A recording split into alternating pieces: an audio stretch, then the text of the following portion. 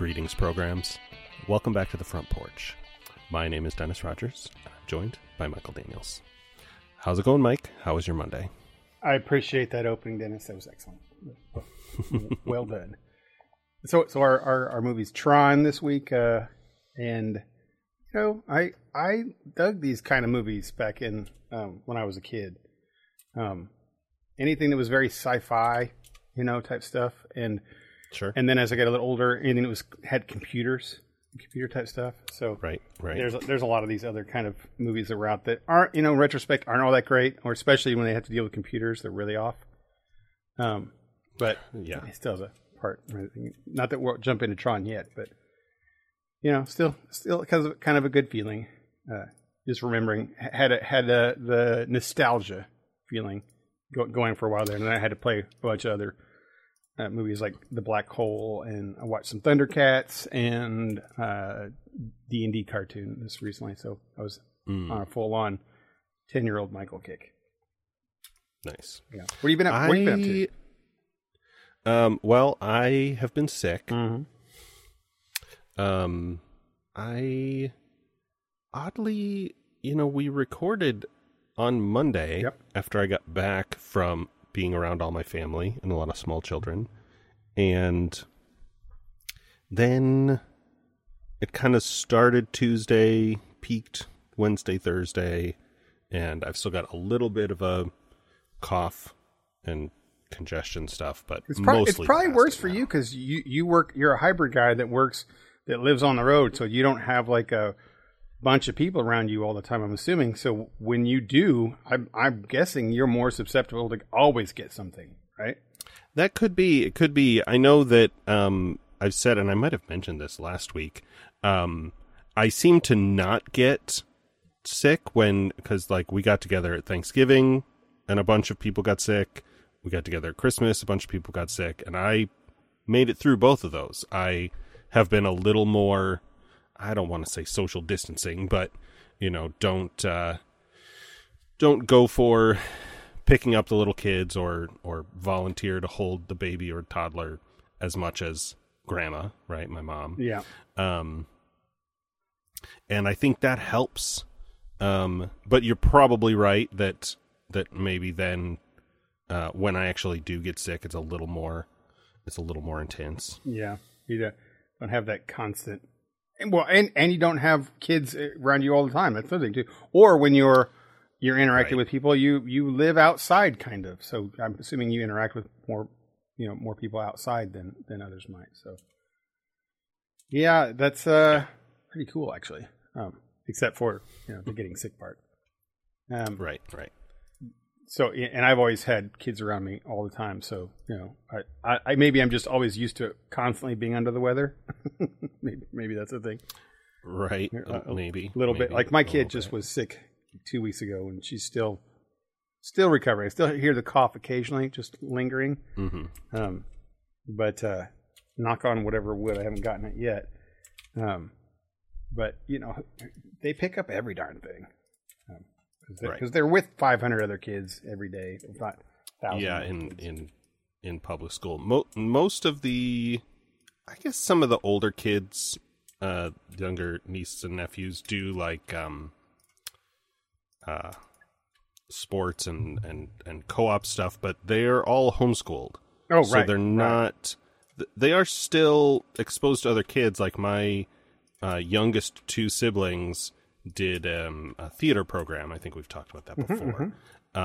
Where they would be, it still is probably not comparable to being in public school in terms of sheer quantity. Sure. But when they're doing a show, there are hundreds of kids. Yeah. And they're all close and personal in theater stuff. Yeah, if you've ever done theater stuff, you'll have the week. The couple weeks leading up to and around the actual performance, they're together all the time. They're not getting enough sleep. They're not eating very well, and so tendency. The thing that I am more cautious about is smaller kids, toddlers, because they just they don't cover their mouths when they cough. They touch every single thing. They're the worst. Just very. it's one of those things it's easy for me to an easy sort of belief for me to have because I don't have kids of my own. I'm just like, yeah, keep those kids away from me. For sure. So last week, the big Tears of the Kingdom game came out and it's doing really well, I guess. Before I know you own it and have been playing it. It says own it and been playing it. Yep. I'm staying away from it just because I haven't played the first one yet, and it's one of those I don't want to get hyped about or things that are in 2 without playing 1 yet. But I did go. I can't remember if I told you the story. I did go to the mall because I pre-ordered the game for Sydney. You mentioned it offhand. It sounded like it was a kind of a bad experience. Yeah, it's terrible. It was absolutely horrible. I mean, I know. First off, the first thing anyone listening is like, one, why did you go get a physical media? What's wrong with you, you old boomer, right? And now, see, I got the digital and kind of wish that I had gotten the physical because I'm not going to play this game forever, and my copy of Breath of the Wild has been with my nephew for a couple of years, and he's playing it way more than I ever did, and I'm like, that's great, that's good. For some things, like for PC, I obviously don't want any CDs. Right. Sure, of course. No. Silly. But for the Switch, it's a tiny little SD card looking thing. You sell it, trade it, loan it out. That's great to me. Still, whatever. It's all the reasons why I still have physical media. I can, when I'm done with it, I can give it away or sell it or whatever it is. I can part with it. Right. And get more use out of it, and other people can get more entertainment, and I'm all for that. So anyway, I wanted to buy. Another thing too is that I still like the experience of going into a game store and seeing all the tchotchkes around and the cool posters on the wall, and all the little toys and games and memorabilia. It's like video game nerd Nirvana type things. I enjoy that. It's super fun for me. Sure. And it makes me feel like I'm with my people type thing. Sure. Or I get to walk over to the wall and see all the neat games that they've got that I never thought of, and then I get to pick it up, hold them, read the back. I used to do that. I used to do that in Bloomington before they moved the game store way the F out in the outskirts when it was downtown, and I would come to Bloomington. Not every time I came to town, but every second or third time I came to town. And if I was downtown doing something, I would stop in there. I wouldn't always buy something, but once in a while, if I saw something that looked like something for my family or that a big, a wide selection of puzzles. You're talking about the board game games. The board game store. Okay. Yeah, the board game store. Sorry, I didn't say that. That was my sort of thing where I'm like, I want this to keep being a thing because board games. Yeah. Whatever. The game stores less often because they're all the GameStops, and even though I know that the margins between what they buy and what they sell used games have to be that way to support, the lease and the payroll on a physical location, it still rubs me the wrong way to like, sure. Oh yeah, we'll give you 50 cents for that game and we're going to sell it for $18. Yeah, no, I'm with you. I have never, I openly say I've never bought or sold a used game from GameStop or sold one to them. It's just a bad deal all around.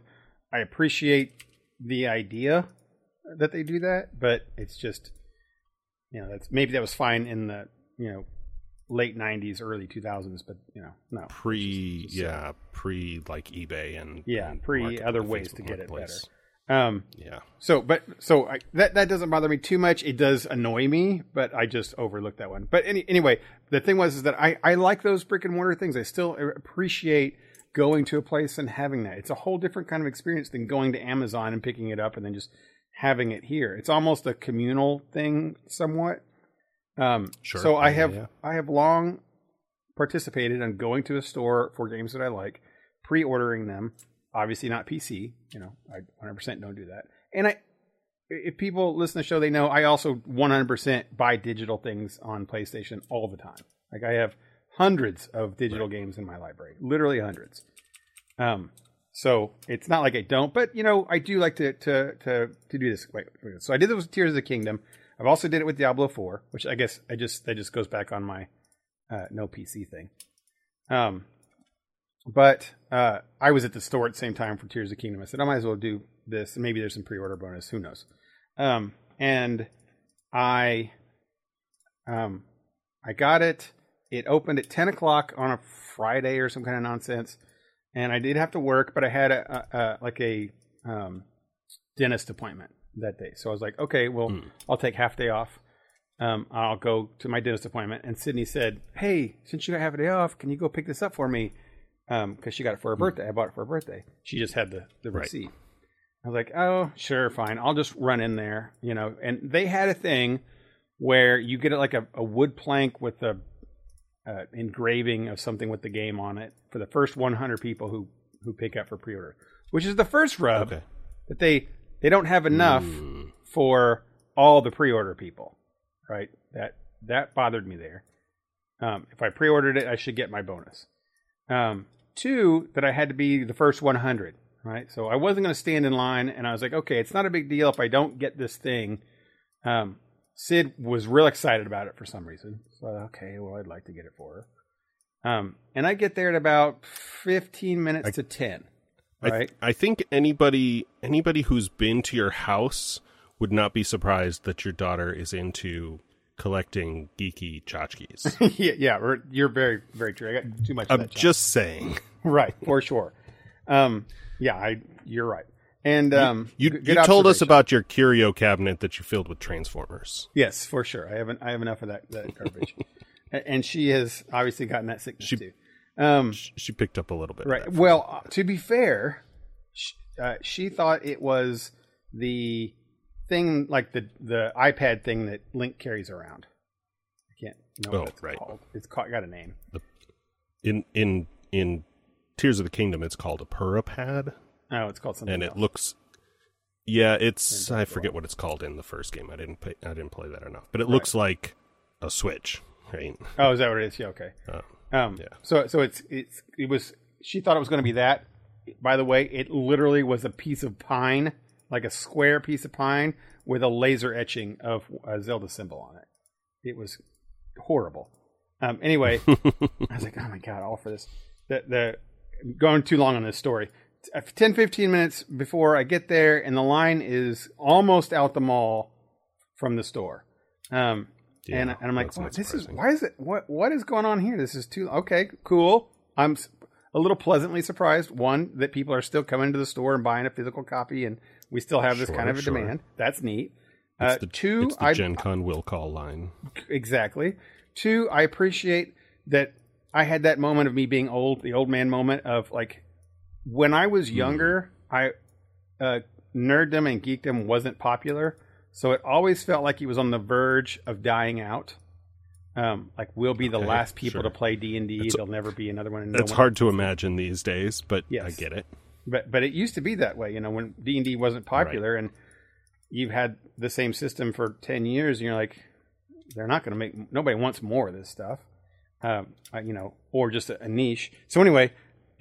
I was happy to see like predominantly all young people there talking about nerd things and movies and games and all this stuff like that. And I was just here by myself. So I enjoyed listening to all that and them having that stuff, thinking like, oh, this is great. They're just a whole different two generations of people enjoying this kind of stuff. And it was really neat.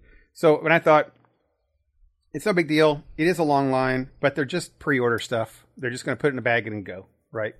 Show the receipt and go. It took an hour. No, I got out of there at 11:45. So a long time. It was, an hour, almost 2 hours for that. And to go that far, and I was not at the end. By the way, I was probably 25% in the line that went all the way out in the mall, outside the mall. And it was just crawling, like so incredibly slow. And I was like, I don't know. It was one of those, okay, I don't want to be a Karen, but how long after an hour and 15 minutes, you're like, what's happening here? You finally get up there to find out that GameStop had one person working, and it was doing the register. He was the only one doing the register, and they had a manager. And the manager was doing nothing but standing outside the store directing traffic. Like, the line was all neatly organized, but he was standing at the door, not allowing more than 5 people to come in the store at a time to get their pre-orders. And then he would hold the line up and then let 5 people go on. He could have been in there opening the other register and, working it out. But instead he said, I did the Karen thing when I got there, but kind of sarcastically. I was like, "So why aren't there 2 open?" He's like, "Well, I got it."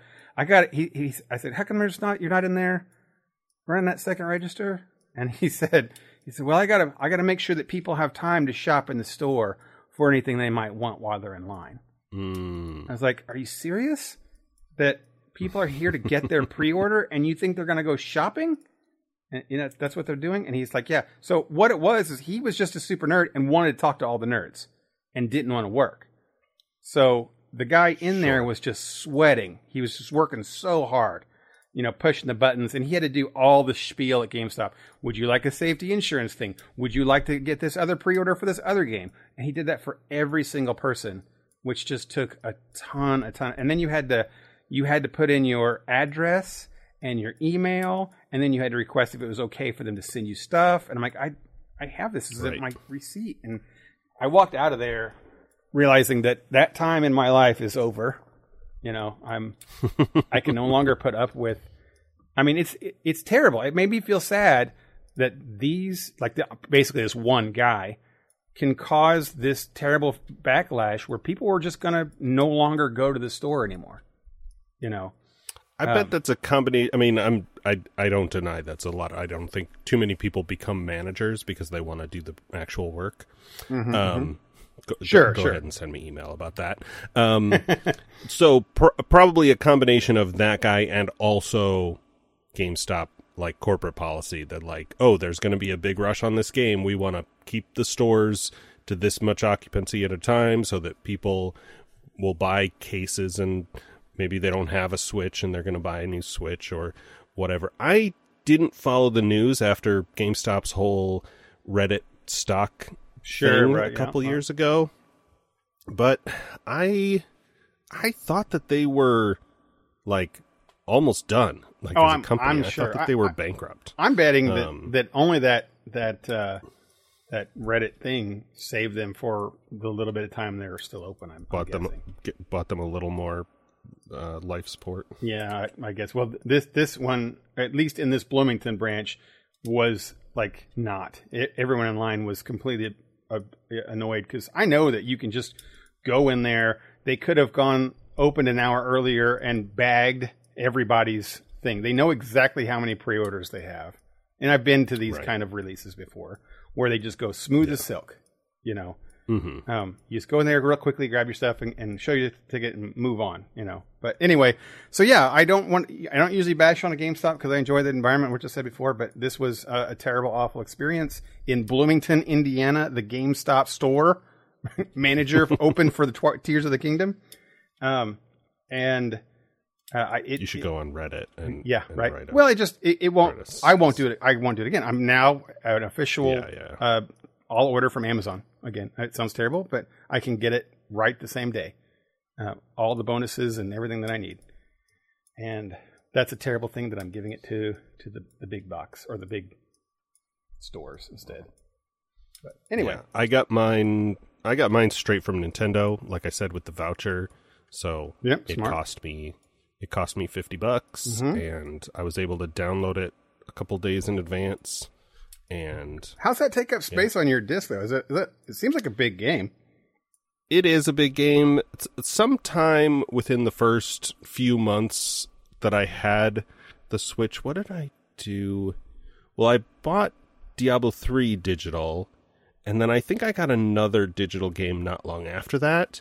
And so I just bought a card, a micro SD card that's like 128 gigs or something. Oh, and do you just put that in does it have the games on it? Like if I want to upgrade my memory on my PlayStation, I buy a whole hard drive that replaces the hard drive in the machine. But No, there's it's additional, and then there's some kind of weird process if you want to move games off the internal storage onto the card, something like that. I don't know. I honestly don't play games on the Switch enough that I've had to deal with it ever since that first time. Okay. So I remember one of the guys in line behind me was talking about that a little bit. I just caught a little bit of what he's saying. It's something about that he didn't want to store a lot of games on his card, so that's why he's coming here. But then again, that guy also liked The Last Jedi, so I didn't really listen to anything else he said. Yeah, I mean, obviously his judgment is suspect. Yeah, it's right. So I was like, yeah, well, you don't know what you're talking about anyway. Your story reminds me of my last. I don't know. There's probably been one since then, but the most memorable one was when I had been working for Trotsky for like a month, not very long, maybe a couple months, and the Wii came out. And I'm sure I've told this story on the podcast before, but I had not really been following the news. But Trotsky and a couple of my other coworkers were like, "We're going to go to Walmart and camp out for the Wii because it releases at midnight." Mm-hmm. And it wasn't even midnight; it was like midnight Saturday. So we were going to go Friday night and camp out until like all day Saturday until midnight. Because demand was going to be so high. That was around the same time that like for the PlayStation 3 release, like somebody got sent to the hospital or something. It was like really, probably overblown, but you get that like doorbuster stuff. And we're talking about like 2005, 6, whenever that was. And I was still, I don't remember. I didn't like going to Walmart at the time, probably. I don't really remember. Now I go to Walmart all the time because they carry a lot of RV stuff and they are the same everywhere. So I'm like, well, I could go to this place, this grocery store chain I've never heard of, and hopefully find what I want. Yeah. When, I need this, piece for my RV and I know that they'll have it. Yeah. But we went to Walmart and camped out all day. And it was just a weird mix of people because it was the Wii. Yeah. Because it's Nintendo. Of course. Right. Yeah. There were us. We were all adults. Trotsky had like a small handheld computer thing that he was doing work on. This little like weird Linux device. That sounds like Trotsky. The employees rolled in a floor model TV because they were still like back projection TVs back then. And a couple of the like high school kids had brought their PS2, and so they were playing some games. They were watching Family Guy. There was at least one grandma there like gonna buy the Wii for when her grandkids come over, and she was like crocheting. Well, that's something. Nice of grandma. Yeah. It was just this really nice, like, and we, somebody got a notebook and we wrote down our names by what order we got there so that we could go out into the store and buy, like, I bought an air mattress and trail mix and stuff like that because we were there so long. And we all knew, we're like, okay, here's the list. So we don't have to, like, somebody hold our spot or whatever. We're all very friendly about it.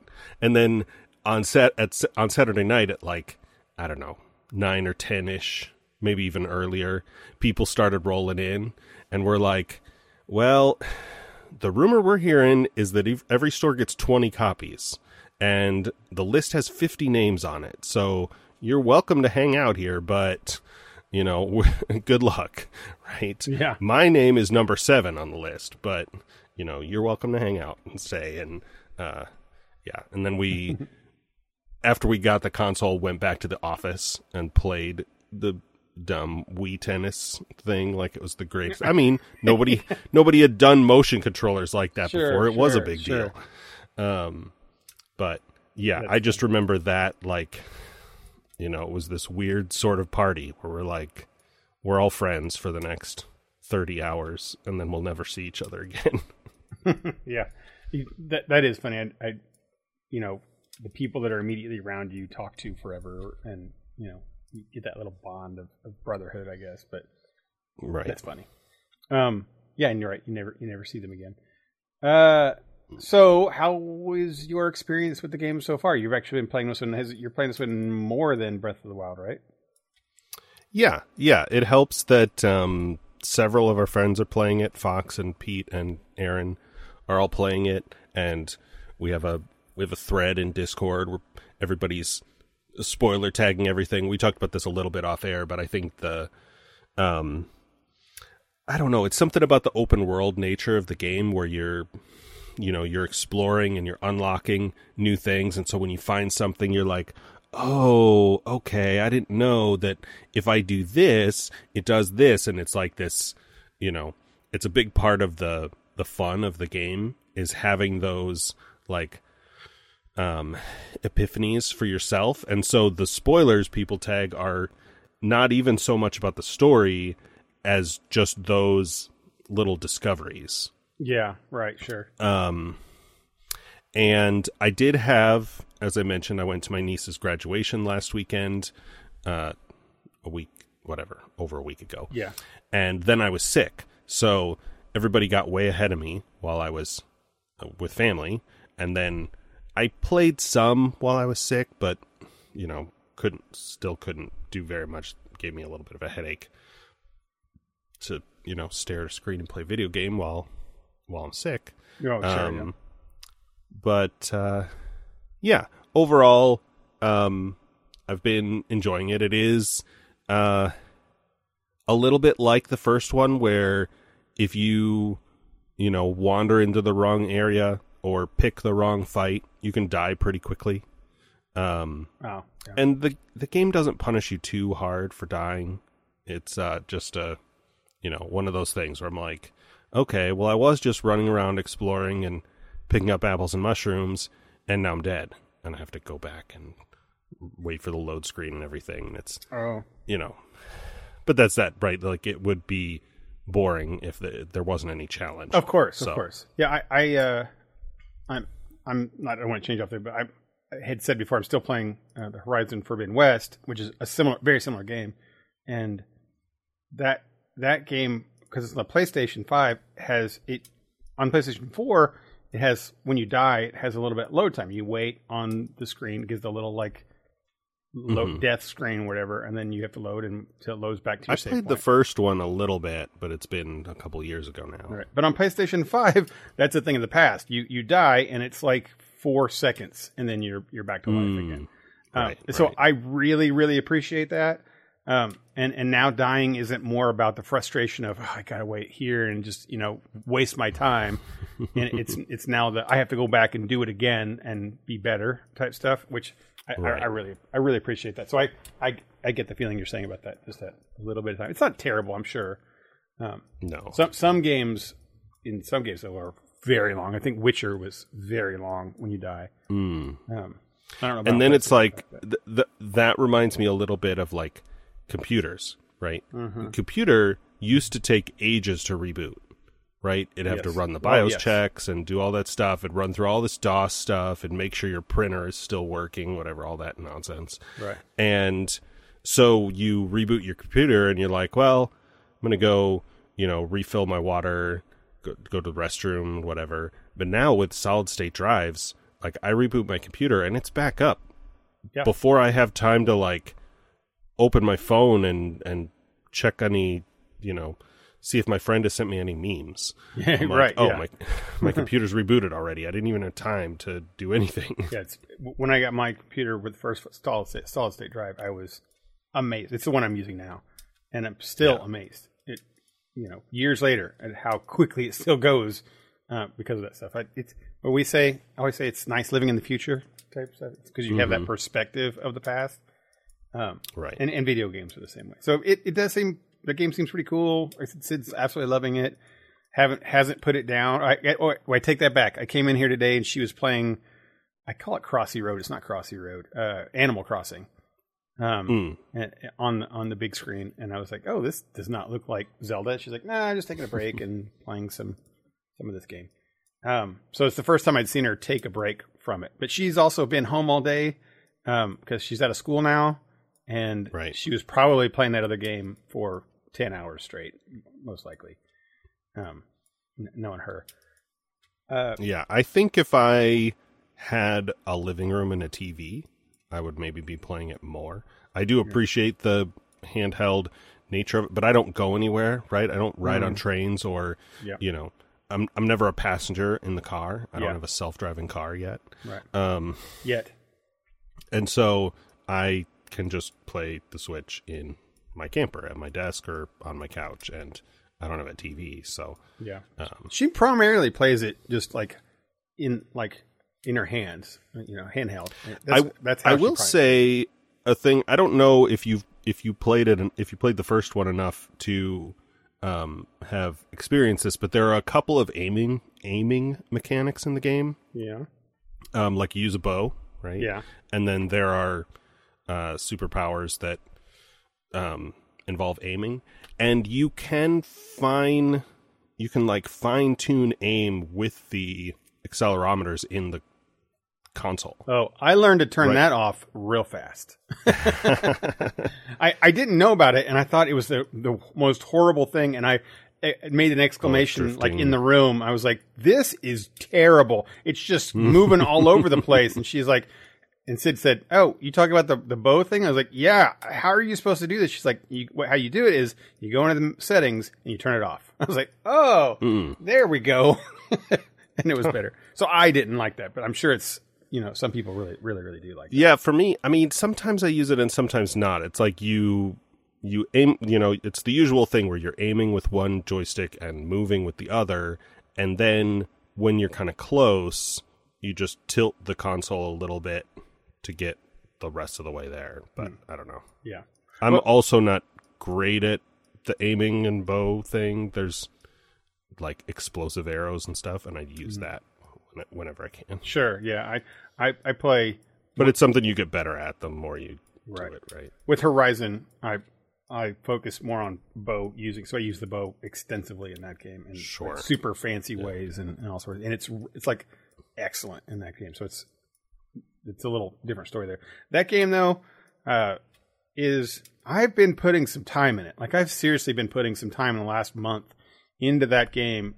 You know, putting it like on the weekend, spending 4 hours playing it, staying up until 1 or 2 in the morning playing it, and it's just the worst is that I'm a completionist in my head. That's my real problem.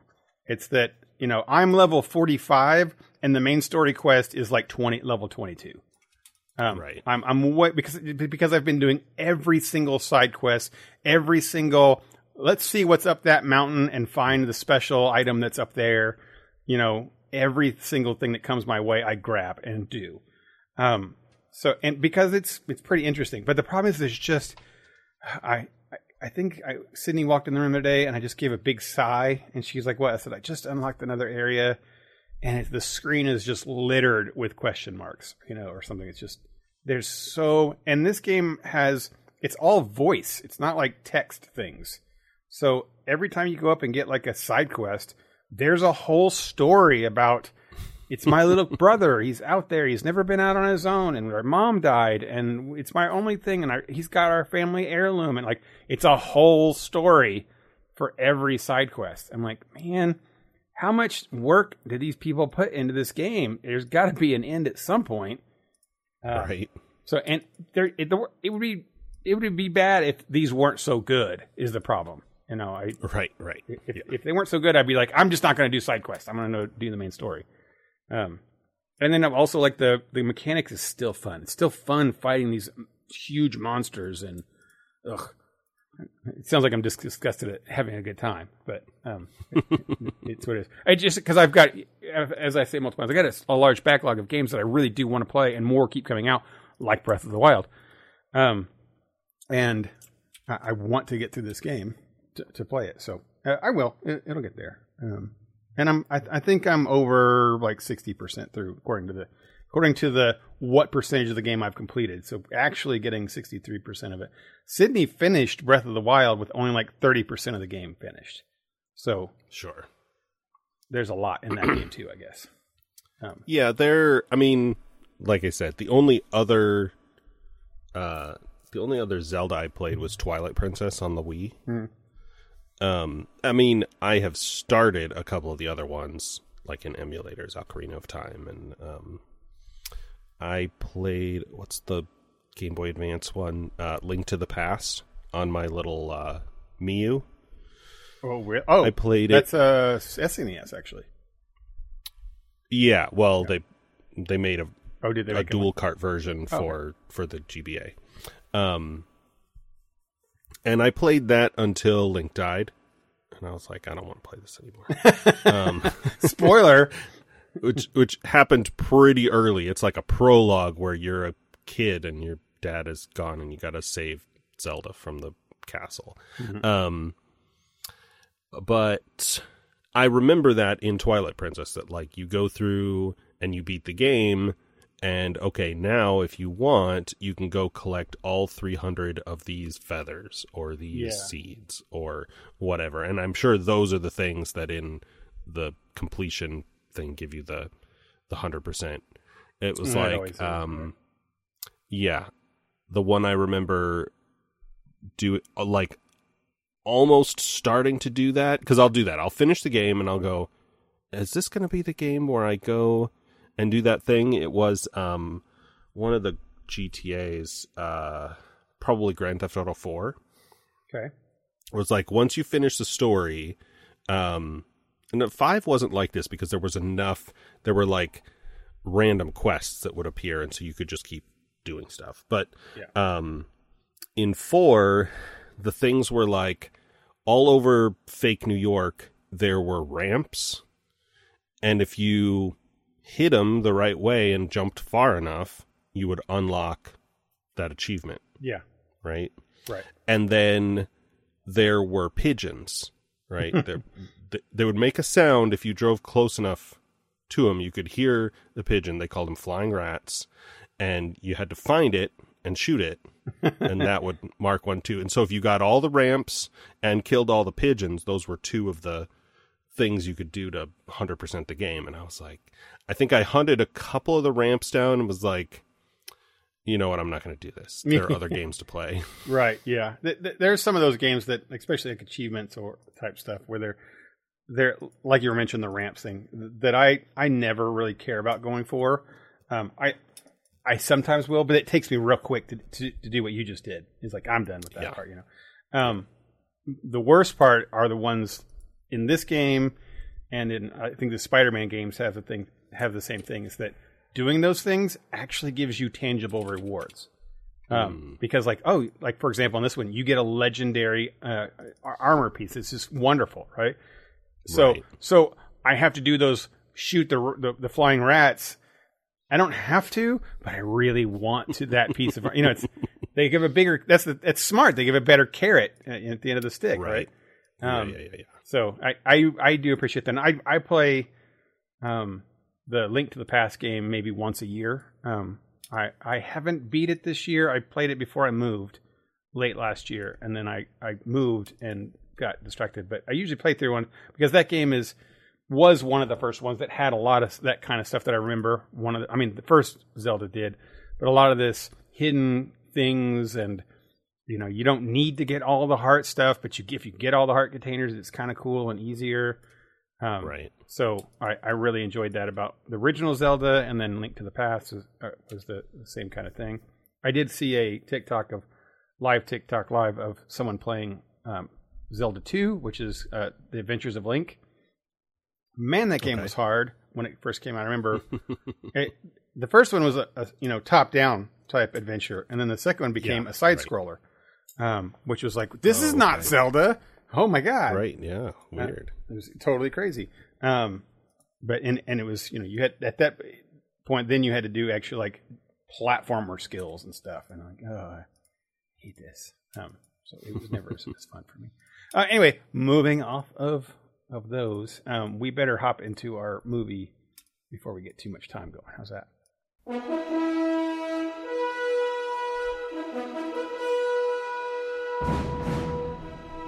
All right. As previously mentioned, this week we watched Tron from 1982. I think we both also watched Tron Legacy from 2010. Yep. And this is the first time you saw the first one? Yes?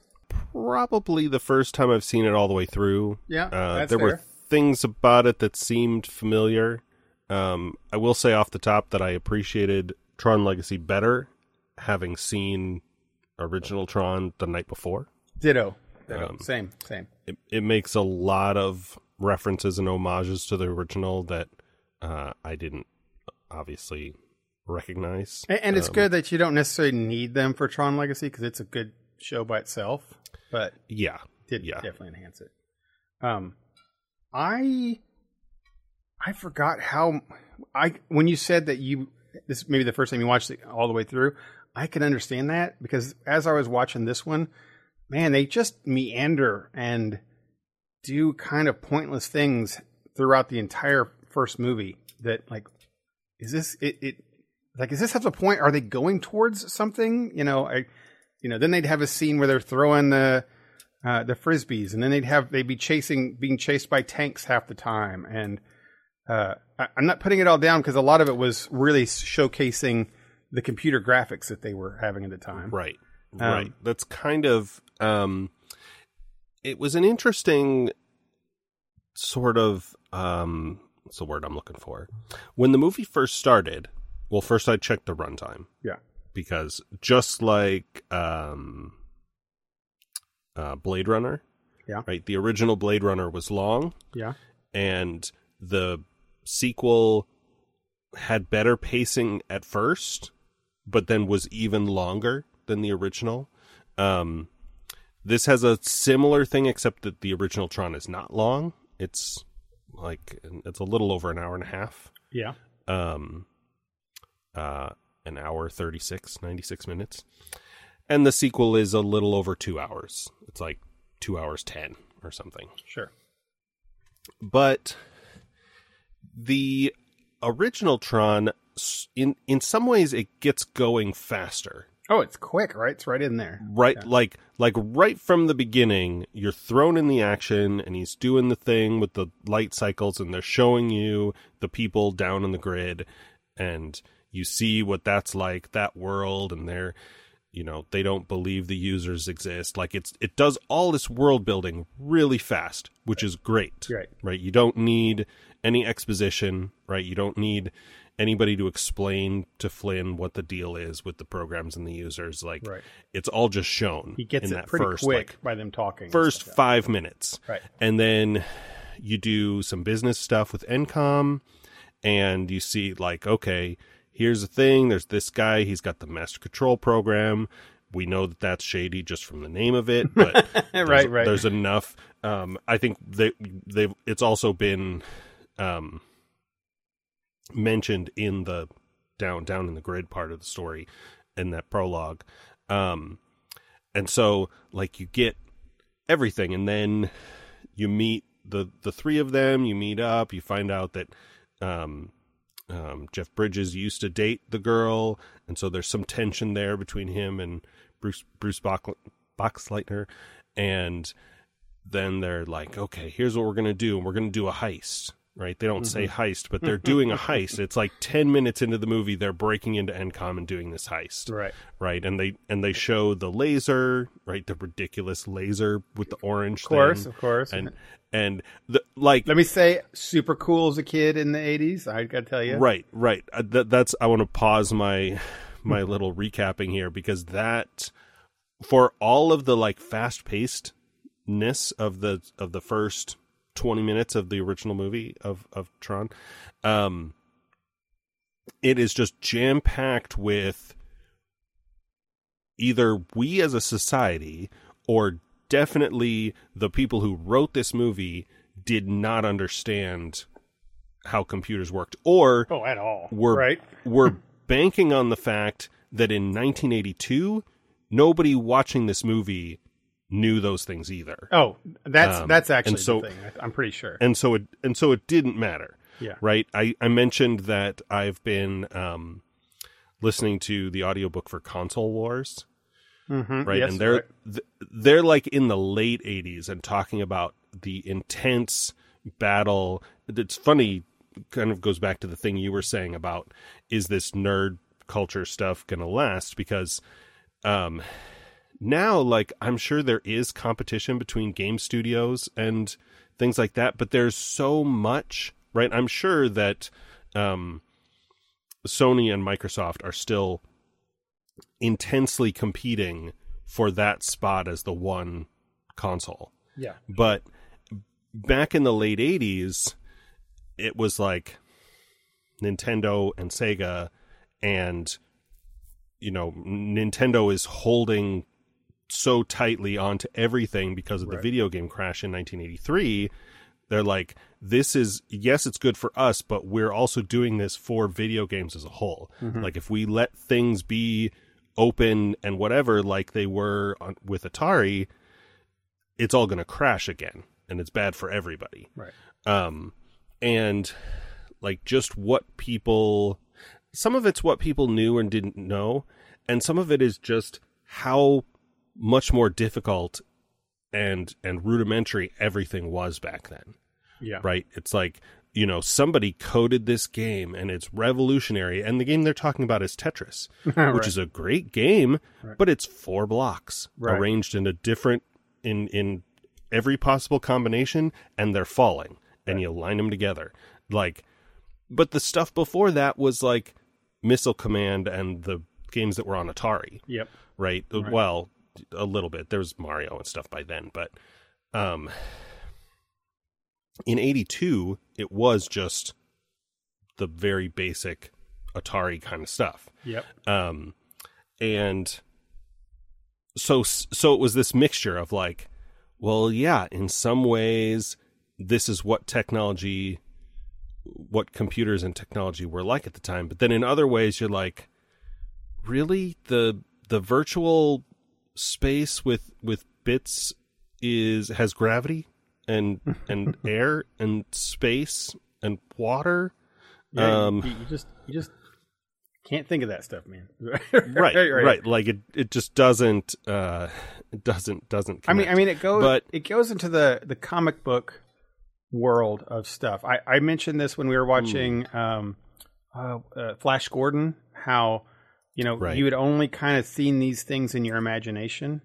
And so when they put this, you know, again, I always try to pass this on to my kids about when you don't have the internet or don't have instant information or kind of media in front of you all the time, there's a lot of time where you're left to yourself.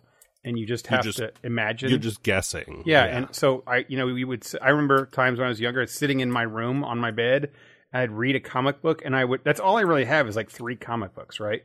And then I would just look at all the art intently, and I could just kind of have your own imagination go wild of that. Or as you fall asleep at night, you're just imagining what the X-Men are like and how they move and stuff. And same thing with computers. You get computer games that are like, this is like peering into the world of a fantasy realm with, you know, might and magic and things, and Final Fantasy games, and you're just so overwhelmed with how cool this potential this is. And then when you get a movie that shows people in that world, like us in there, that's very cool, right? And you're right, you just give up suspension of disbelief that don't worry about air and gravity and all that kind of stuff. Now it's totally different weird thing looking back on it. You know, seeing much cooler movies. But yeah. So going back to the first Tron, I will say it's definitely dated. It's of its time, right? I think watching it, when I'm getting to the recommendation stage, but I would recommend everyone to watch this movie. The reason I would say recommend to watch this movie is because you have to appreciate a little bit of how the movie was made, and the fact that they shot this in black and white, like everyone wore black, and their black and white outfits. Like all the highlights were all white, and everything was black, and the sets were all black and white. And then they just filmed it, and then they come back and they took it and laid it over the they would they make the computer graphics, and they do frame by frame, and then they would take the frame and lay it on top of the computer monitor, and then take a picture. every single frame to get the people walking around in there. And then they would go back and by hand paint every color onto the things that weren't for on the people, like the blues and the reds and stuff. And they only had a specific amount of colors that they were wanting to work with on this. So that way the blues from frame to frame were always the same exact kind of color blue and exact same color red and yellows and stuff. It's such an incredibly painstaking process. And today, I mean, probably 10 years after that, we do it with a push of a button, right? But these people made this movie like with a future vision of what they wanted to see, and there was no technology to do it. So they did it, they brute forced it, and just did it with anything that they had at the time, and there wasn't technology to do it. And it's Disney, right? Like they, at least in the US, in the West, are or were for a long time pioneers in animation, right? Every new, like, we're going to layer these cells together, we're going to do this thing, right? Like they, Pixar separated off from Disney and then merged back in with, I'm going to forget the guy's name, but he was a Disney animator. Lasseter. Right. Lasseter, that's it. And so it makes sense that they would sort of fuse. I wonder. Now I'm curious about something. There was no way you could watch a movie like that with the graphics that they had at that time. It just wasn't capable to do. Like, it wasn't capable to film those things, even for a couple years after that. This movie, Who Framed Roger Rabbit, came out in '88. Yeah. 6 years after this. Yeah.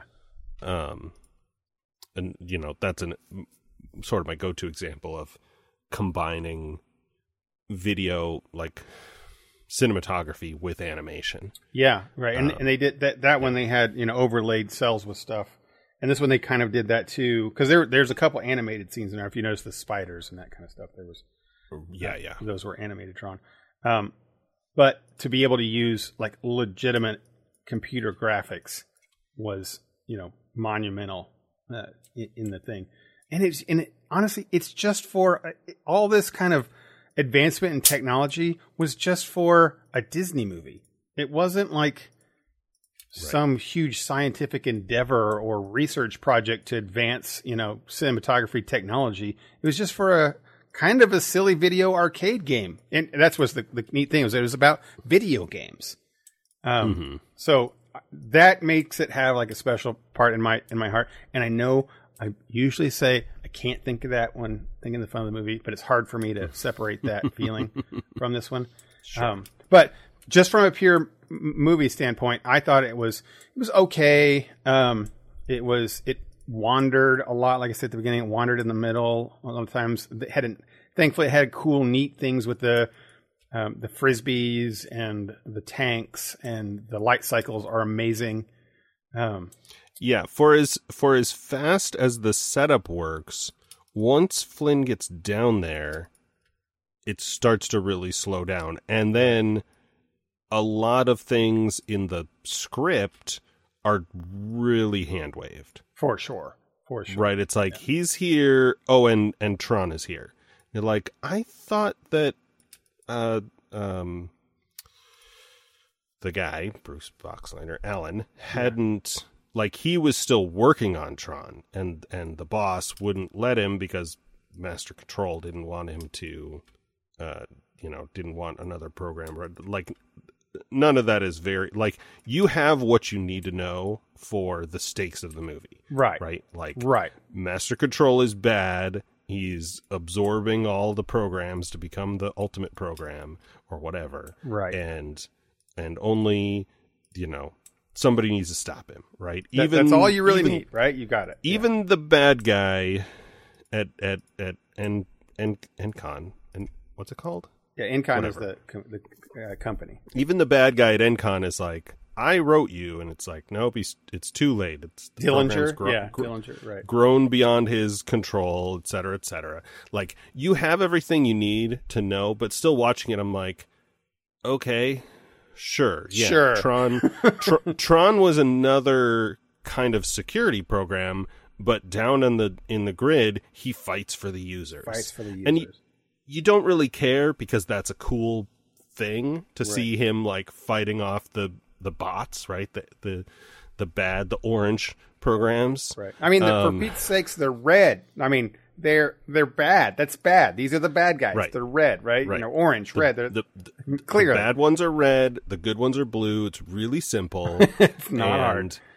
And then, of course, he finds the girl. Like, I saw the pictures on IMDb, and I was like, at some point, are Alan and Laura gonna also get digitized down into the program? And then he finds her, and I'm like, oh, it's just like the Tron thing, because I kept looking at the cast because this movie is so old. I'm like, who is this? Like, I almost wouldn't recognize Jeff Bridges, except that once in a while Big Lebowski comes out.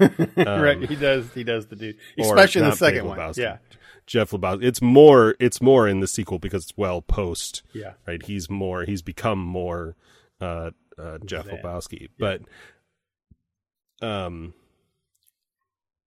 the others, I'm like, is that somebody I know? I sort of recognize him. Like the David Warner, who played Dillinger, has been in a ton of stuff. Obviously Bruce Boxleitner we saw fairly recently in something that we watched for the podcast. I don't remember what. I didn't know for years that Alan was Tron. Like I did that there was the same actor. Like, because they've got that. First off, it's not HD, people. We didn't see it was all fuzzy. Right. And then they had these outfits on, and then it's because the way it's shot and all the extra paint, you can't really tell their faces very well. Yeah. So I didn't know it was that actor playing Tron. So can we mention real quick that the fact that the movie's called Tron and he is definitely not the main character? Right. He's the hero, though. He fights for the users. Yeah, yeah. I love how you just keep saying that phrase because it's the truth. He's definitely a hero, right? He's 100% hero archetype. Yeah. He's nothing bad about him. I mean, he's even got the heroin on his arm the whole time, which is funny because the main character is actually the dude, right? It's not that guy, right? It's Kevin, that's the whole story centers around Kevin Flynn. Right. So it's Son of Flynn. Right. It's like calling the Lion King, calling it Timon, right? Like if the name of the Lion King was called Timon, you're like, why is it called that? It's, he's not the main character. Like that's what they named it. I don't know what they did that for. I had to look that up. Okay, so moving from original Tron to Tron Legacy. Now we both seen this one before. I saw this one in the theater. Yeah. And I bought the soundtrack on vinyl because it's amazing. It's amazing. Totally amazing. The best thing Tron Legacy has going for it over original Tron is that the soundtrack is phenomenal. It doesn't stop. Like, it's so great all the way through. It's nonstop Daft Punk synth stuff just going. One of my favorite anecdotes for a while was in my old apartment in Bloomington. I got a turntable and I had some vinyl, but I realized that the old turntables I had access to, like I claimed my grandparents' turntable when my grandpa passed away. It was one of those like with the tall spindle so you could queue up another record while one was playing. Yeah. And it didn't work. Like it had a belt and it was all like gummed up. And it was just like a Sears combo thing with a tape deck in it and stuff. And so I bought a nice turntable and a stereo that I could hook it up to. And then at some point at like a Black Friday sale, I bought a subwoofer. And one of the times my brother-in-law stayed over at my place because he was working in the area. He's a radio guy. I was like, oh, you got to see this. What could I put on that would demonstrate how much cooler this is with the subwoofer? Because I'm not a bass guy, right? Like I've never installed a sub in my car to annoy people. But I put this record on and, Jeff Bridges comes on and talks about the grid. And then the music starts and it, does little synthy stuff. And then the first like hit comes in with the bass and it's just rumbling. I'm like, I was doing this to kind of show off, but I'm even a little impressed listening to it right now. It's so I agree. cool. And every time I put this back on, I'm equally impressed again. Like, yeah, I had it. This one I actually didn't watch on my projector. I watched it on my computer, which has a really good speaker system, and it was just like that rumbling you're talking about, and the sound coming through. I was like, this is freak. It just lent a coolness to the whole film. Not to mention that the film itself is a slick, cool movie. Yeah. So all of it on top of each other was good.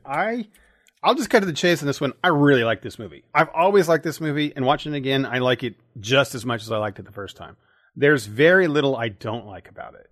I like all the cast members.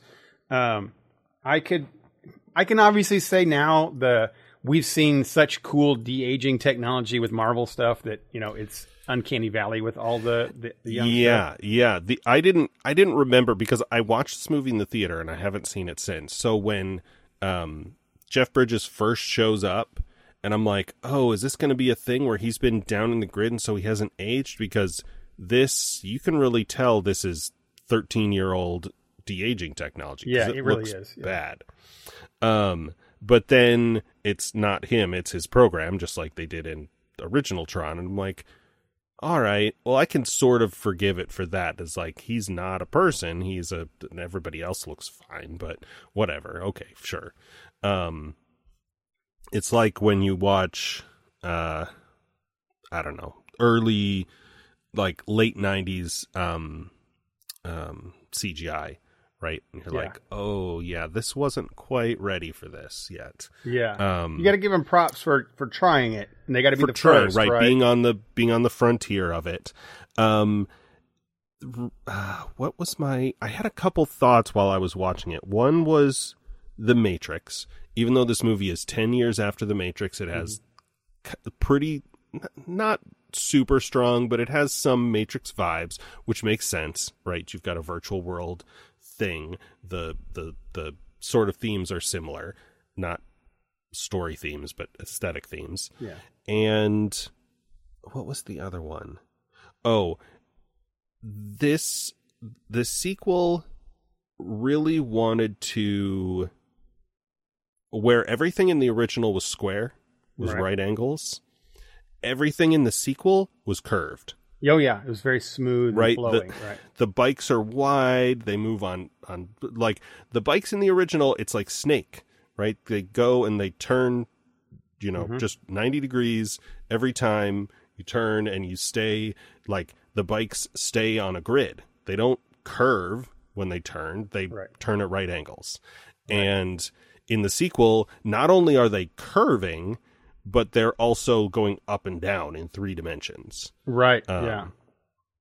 And so it's all very like fluid in a way that the original wasn't. Even the lines are that, like, they've got lines all over their outfits and stuff. They're straight lines, but they have curves to them that curve along with the bodies and stuff. Yeah. It still has a digital feel to everything, but it makes it a modern digital type stuff. So yeah, the look of the film is just beautiful and phenomenal. It's all dark. Like, we noticed that Sid was watching this in the same room with me, and that it's nighttime the whole movie except the end when she talks about the sunrise. It's obviously dark in the digital world, but it's dark all the time in the real world at the beginning. I like the story. I like the idea that, the dude is down there being Zen, because that's kind of how he was in the first one. He was an 80s guy, chill man, but that he has decided to not play the game, like to save the world, which is an interesting little story. And then Sam, the hero, comes, but he's not necessarily the hero. I how they did Tron, how he's Rensler. Sorry, spoiler. And, he plays the hero again and, saves Flynn, and it costs him to be reprogrammed, turned into a bad guy. And then he has a redemption arc at the end, which is, really great when he turns back into blue.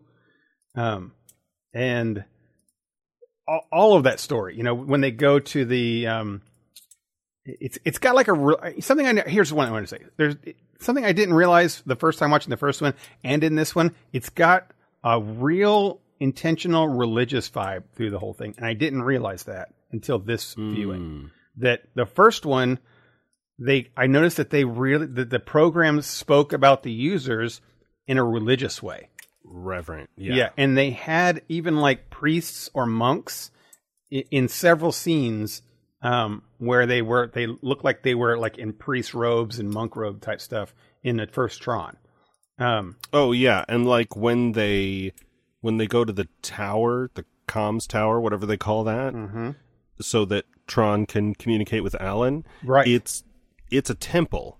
Correct. Right. Like he's going to go pray at this temple and receive a word of wisdom from his deity, his user. Right. Yeah. And that's when, after watching this first one, I was like, oh, users are definitely a religion. And Tron believes wholeheartedly in God. He's very much that kind of character. And I'm like, and he will not, fight. He'll fight against the people who are going against that. And he believes that the users, the God is is speaking the truth and only wants the best for them. And like, wow, I just never realized it. And then when you watch the second one, it's the same way. Like they're so reverent of Flynn. When he walks on the scene in the bar, they all bow down to him and kneel down. And he just seems like a holy figure walking on the scene. And he walks, and when he walks, as he's walking across the way, he holds I'm standing here showing like you can see me, with his arms stretched out kind of at a 45 to the ground, as like he's almost touching people as they walk by. And then they all like zealously follow him and start attacking the guards. And I'm like, oh wow, this is definitely the first people got that, or the people who wrote the second movie got that in the first one, and then are echoing that again in the second. Yeah, it reminded me of, and he does it at the end too. That's a spoiler. I guess I won't explain that in more detail. But that's in the first one when he finds the Recognizer, which is a terrible name. Terrible name. And just like he has magic powers, and he even says that. He's like, oh yeah, now we're talking, let's see what these user powers can do, or something like. It's not that cheesy, but it's something like that. It's like, oh, as a user, he has power to manipulate the code in the grid. And you're like, all right, well, that sort of makes sense, but the way it manifests on screen is very much just like a kind of omnipotence. Yeah, for sure. And they he reprograms things. A couple things I really liked, little catching things. I really enjoyed, and this was going back to your earlier comment about being able to watch the first one and appreciate things from the second one. Several of the callbacks I enjoyed. One is I like how it's in the future, and Sam, the son, is constantly is almost a little geeking out about how he's got toys. I've got that toy figure of you on my shelf, or he mentions the light cycles, like, oh, he knows the light cycles, he knows what these things are, and he's always bringing up things. And I really like, do you notice that when you first see Kevin Flynn in his house, he's talking to Sam at dinner, and he's holding a Sidney called it a multi-angled Rubik's Cube. And it's colored like a light yellow gold color. And he sets it down on the mantle next to an identical one that's blue. And that is Bit. Like, it's in the first Tron movie, it's Bit. Like the little sidekick character. Yes. And I'm like, oh, that's Bit. And what a great little callback. And the fact that there's two of them, one is yellow like Clue, and one is blue like him. So he's sitting there pondering it. And then later on, Clue comes in. Go ahead. Yeah, I didn't catch it in that first dinner scene, but I did later when they're sort of ransacking his place. Right. And Clue picks it up. Clue picks up the blue one and ponders it. And I was like, oh, I love that. I love those little kind of things like that they do that, has a little inside to it. Right. Because they're the same person, but two sides of the type thing. And that was kind of neat. And And then, of course, the whole reintegration scene was really cool because the music is so driving. I don't know. I could just go on about this movie. It makes me want to watch it again. When it was done, Sydney was like, we need to go to Disney right now and ride the Tron ride because she wants to ride the light cycles. Nice. Which is really cool. So I love this movie. I recommend it to everyone, both of them, for different reasons. The first one would be like, hey, watch this movie and appreciate how in the early 80s they were really trying to do computer stuff, and it's kind of a fun little movie. The second one I would recommend just because it's freaking cool, and I think you would enjoy it. I feel like the first one could maybe be appreciated more like by watching a making of kind of thing. You're probably right. Yes, you're probably right. There were definitely things where I was like, oh, I wonder if they just, I don't know if this still counts as rotoscoping like they did in the old Hobbit cartoons, Lord of the Rings cartoons, but where they shoot video and then paint, then animate on top of it, because a lot of the scenes don't look like that. Like it's so smooth that it doesn't look like that. It looks like they filmed with a bunch of black lights just to make the blue and red stuff light up.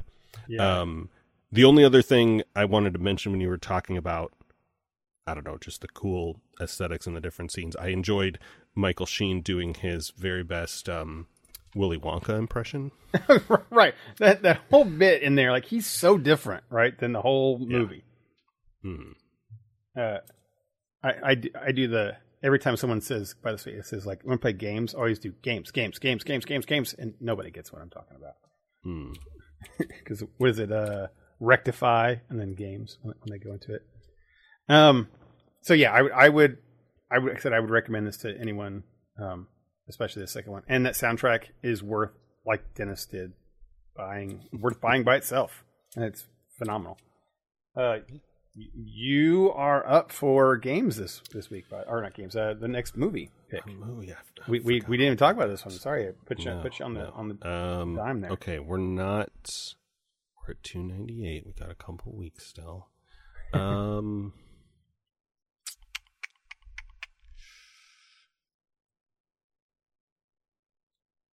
you ever seen Space Camp?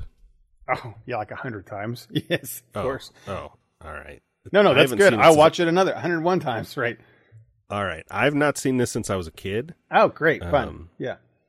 So let's stick with the 80s tech stuff and watch Space Camp. I'm in. That's fun. That movie, it was it sums up all of my childhood, what I wanted to be. I wanted to be one of those kids. Like, right. Before I watched that movie, that was a dream that I want to have. Like, when I wish I could be there and go to this Space Camp thing. So yes, let's watch that again. I'm excited. Did you ever watch Tailspin? Yeah. Tailspin. Yep. The DuckTales spin-off? Yeah. With some of the Jungle Book characters for some reason. What was it? Was it a spin-off? What was the spin-off about it? You're right, it was, but I can't think of, was Huey, Dewey, and Louie in it, or maybe were they related? Oh, wait, I know. Launchpad was a personal pilot for Scrooge McDuck. Yeah, Launchpad was a character in DuckTales. I knew there was some connection because Launchpad LP also shows up in Darkwing Duck. Oh, right. There's another one too. Right. I didn't see a lot of Darkwing Duck back in the day.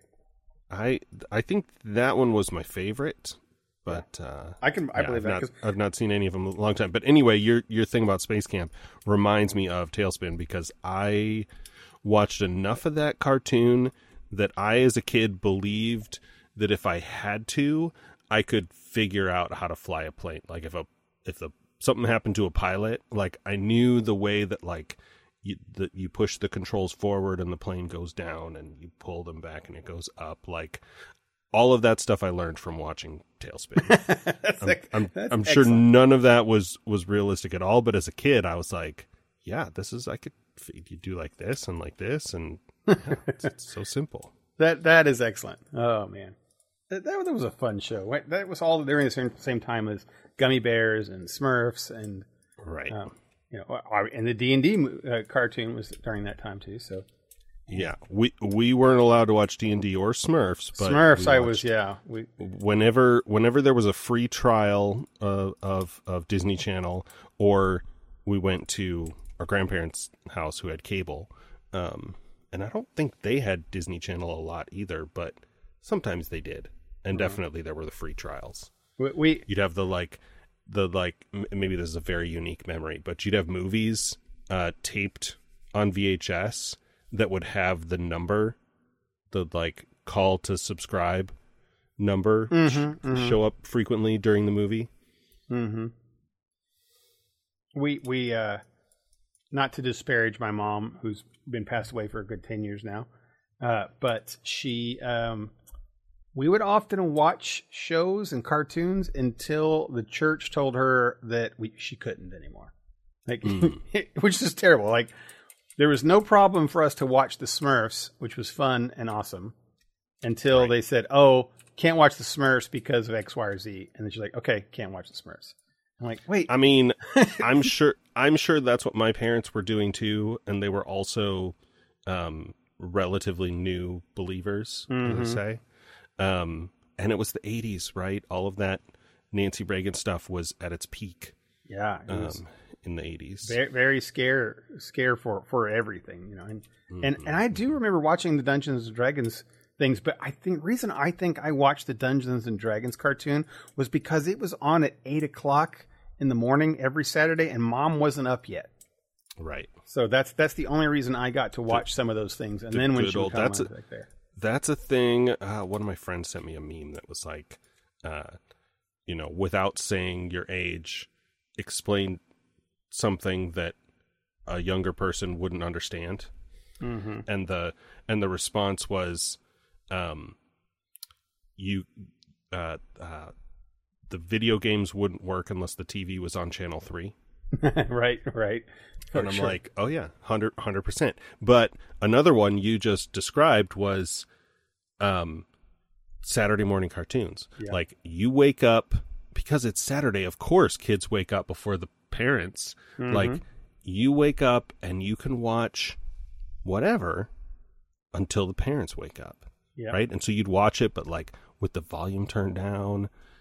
Yeah. And it was some of the best. Like, it really was the best. Cartoons would end when they'd be on from 3 to maybe 4, maybe 5. I want to say 4. Every day after school. You mean? Oh, sure. But then the news would come on, and that's, you're done then. Or usually 4:00 is when you get kicked outside. You're right. And then none of that makes any sense to right. The one I have for the you're describing it was the this is things no one of the last 2 or 3 generations will even remember. As a child of the 80s, at 10:00 at night on the TV, there used to be always commercial interrupts or whatever that would happen, and it'd say, "It's 10:00. Do you know where your kids are?" Do you know where your kids are? Yeah, and that was because parents would just let their kids go. We would just go out and play. Right. And parents would forget that they have kids that are out there, and they'd be like, "Oh yeah," and that was. It's like when people, and again, this is something easy for me to say because I'm not a parent, but when people get real high and mighty or judgmental about parents letting their kids just play on an iPad or whatever. Yeah. They're like, before that technology, parents would make their kids go outside. Yeah. I need to get stuff done in here. I can't have you in here being bored. So go outside and do stuff. And there's a conversation about the virtue of one versus the other. You're probably not going to break any bones playing on an iPad, but sure. But you can also steal stuff and get into big trouble. Right. You're not, and you're going to learn different things. Maybe right. You're learning something playing on an iPad. We had, but kids have a lot of energy to burn off, and yeah, I can't remember if it was a TikTok or somebody had said,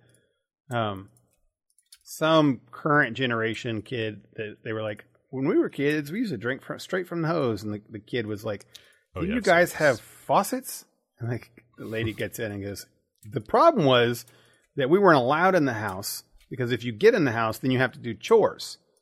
Right. And right. And like, oh, you didn't want that. And then there was the FOMO, the fear of missing out, that you don't want to run inside and everybody else is outside. So you would grab the hose, drink it, and then your sister would kink the hose. You'd look at it, and she'd let it go, and it goes smashing right into your eyeball. Spray right into your face. Yeah, right. And those are things that kids today just don't understand because it's just a different world because of technology and what we are. It's not worse or bad. It's just a difference, and it's fun to. When I talk to Sid about it, she's so patient and just listens to me talk and all that stuff. And I'll do that stuff. When we were a kid, we'd have blah blah blah blah blah, and this is why. And I tell her a lot of times I'll tell her the things like that. Why? So because I feel I have a great appreciation for technology today that I can play a Switch and how incredible it is, and I think I love it so much because I know the absence of it, and I know what the world was like. And it actually has me have a great appreciation for people who lived during World War II or in the 40s, in the 50s, that I don't understand the world they lived in. I just don't. And I'll never be able to have that perspective. Just the same way that a modern kid today wouldn't have a perspective of somebody growing up in the 80s. And that's okay. The thing is that I think as you're older, hopefully you have a greater appreciation and it makes life more enriching that you can appreciate what we have with television and cinema. And I can watch Tron and see what they first tried, but then watch the new Tron and see how real cool it is, and have that appreciation. Oh man, lot of stuff. Okay. So what do we got? We got a little bit of time left here. Well, just a few minutes. I guess we can hold some of our stuff for next week. We don't quite have time to go into a full topic, and I mentioned all the new things. Yeah, we do have Street Fighter and Mortal Kombat are coming out this summer. We can talk about that next week. I've seen people talking about those. Those are both franchises that I have never owned. Sure, that's understandable. So I think they're like niche. Is that what you call them? I don't think everyone gets into fighting games the way they were anymore. Sure. Yeah, I mean there are fighting games, and I've played a couple of those, but not Street Fighter or Mortal Kombat, not the big two. It's a different world because you played fighting games before to have a real world person next to you to beat, right? Like it was a competition. That's what fighting games were.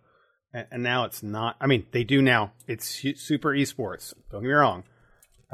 But it's individuals now aren't playing. I go buy Street Fighter. I'm not playing it with like 6 of my buddies. Right away for things. And even kids don't do that now. Right. So yeah, I get that it's a niche stuff, but we can talk about that next week. I don't think it's thing except that Mortal Kombat did show their release trailer this week, and if you haven't seen it, go watch it. We can talk about it next week. It's not real important that you watch it, but it's a cool little topic. And Street Fighter 6, I can say, is surprising me, like big surprising me. And I haven't bought a Street Fighter game in a long time. Had no real desire to. And then I played this one, and I think I'm changing my mind. We'll talk about that next week. I also bought Gen Con events, which we can kind of go through a few of those. Yeah. But I think we got it. We did it this week. Yeah. The only other, well, like I said, I was sick, so the only other thing I did was dig up and watch some Star Trek Next Generation. Which, you can never go wrong with TNG. Again, is one of those things that, like, young me would... I don't think... I mean, when I was watching Star Trek Next Generation, I was, 15. And I already wanted... I'm sure I've told this story before. I wanted the things that we have now. My parents got a camcorder, right? Our second or third camcorder, honestly. No, third, I know for sure. Right. But the first one that was 8mm, that was not VHS. Okay. And so it was small. I mean, in the mid 90s, it was small because it was the size. What was it the size of? Like, it was almost as big as a football. Like half a foot, like a Nerf football. But like, this is so small. I mean, small because the camcorder we had before was the size of a briefcase. I don't know. Of course, right? Yeah, briefcase is shoulder anymore, but shoulder mounted things. It was the size of a PlayStation. Let's say it that way. Yeah, easy.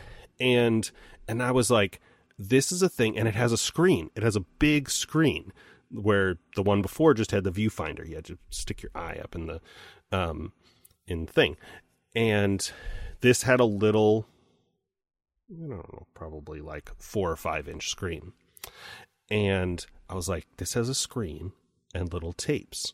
I should be able to put Star Trek on these tapes so that I can watch Star Trek on road trips. Mm-hmm. Except the camcorder only had video out jacks.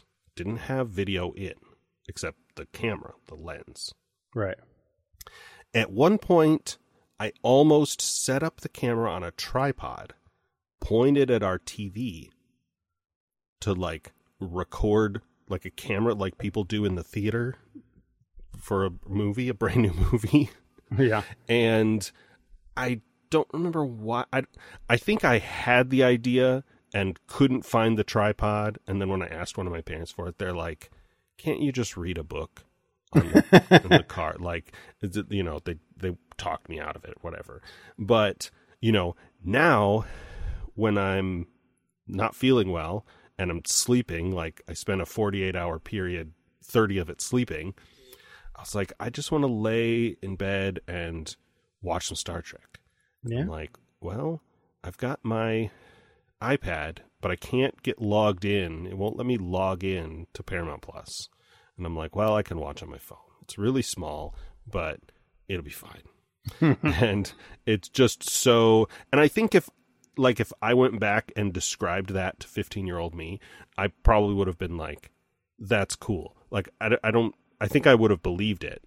You know, I don't think if you showed me a smartphone, I would have been amazed, blown away, but it would not have been so unbelievable to me at the time. But anyway, the next generation was the first time I ever got an iPad or any kind of portable tablet thing. I got it, opened it up, and then I went upstairs, sat on my bed, and I loaded up the next generation. It was on Netflix at the time. And it was the very first thing I did. And I was watching Star Trek, laying in bed, and I had that 100% realization that I'm living in the future because here I can watch a big video on demand, what I want right now, in this really thin little thing that's just a few sheets of paper. And I thought, wow, this is awesome. This is living in the Star Trek world, you know, because they're handing pads to each other. Right. It looks just like an iPad. The next generation pad. That's what we have now from that kind of stuff. Mm-hmm. Very cool. It's the future. All right. Well, you've been listening to The Front Porch. This is episode 298. Thanks as always to our friends at LRM Online. You can check them out. Our buddy Fox writes reviews on things there that you should read.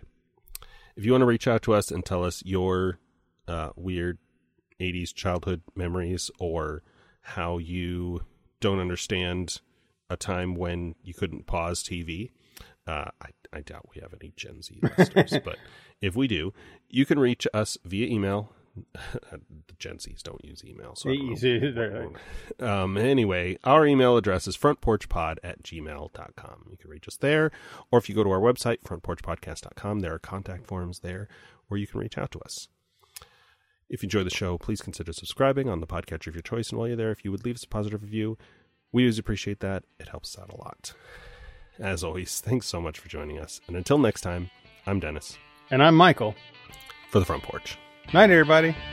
See you next time.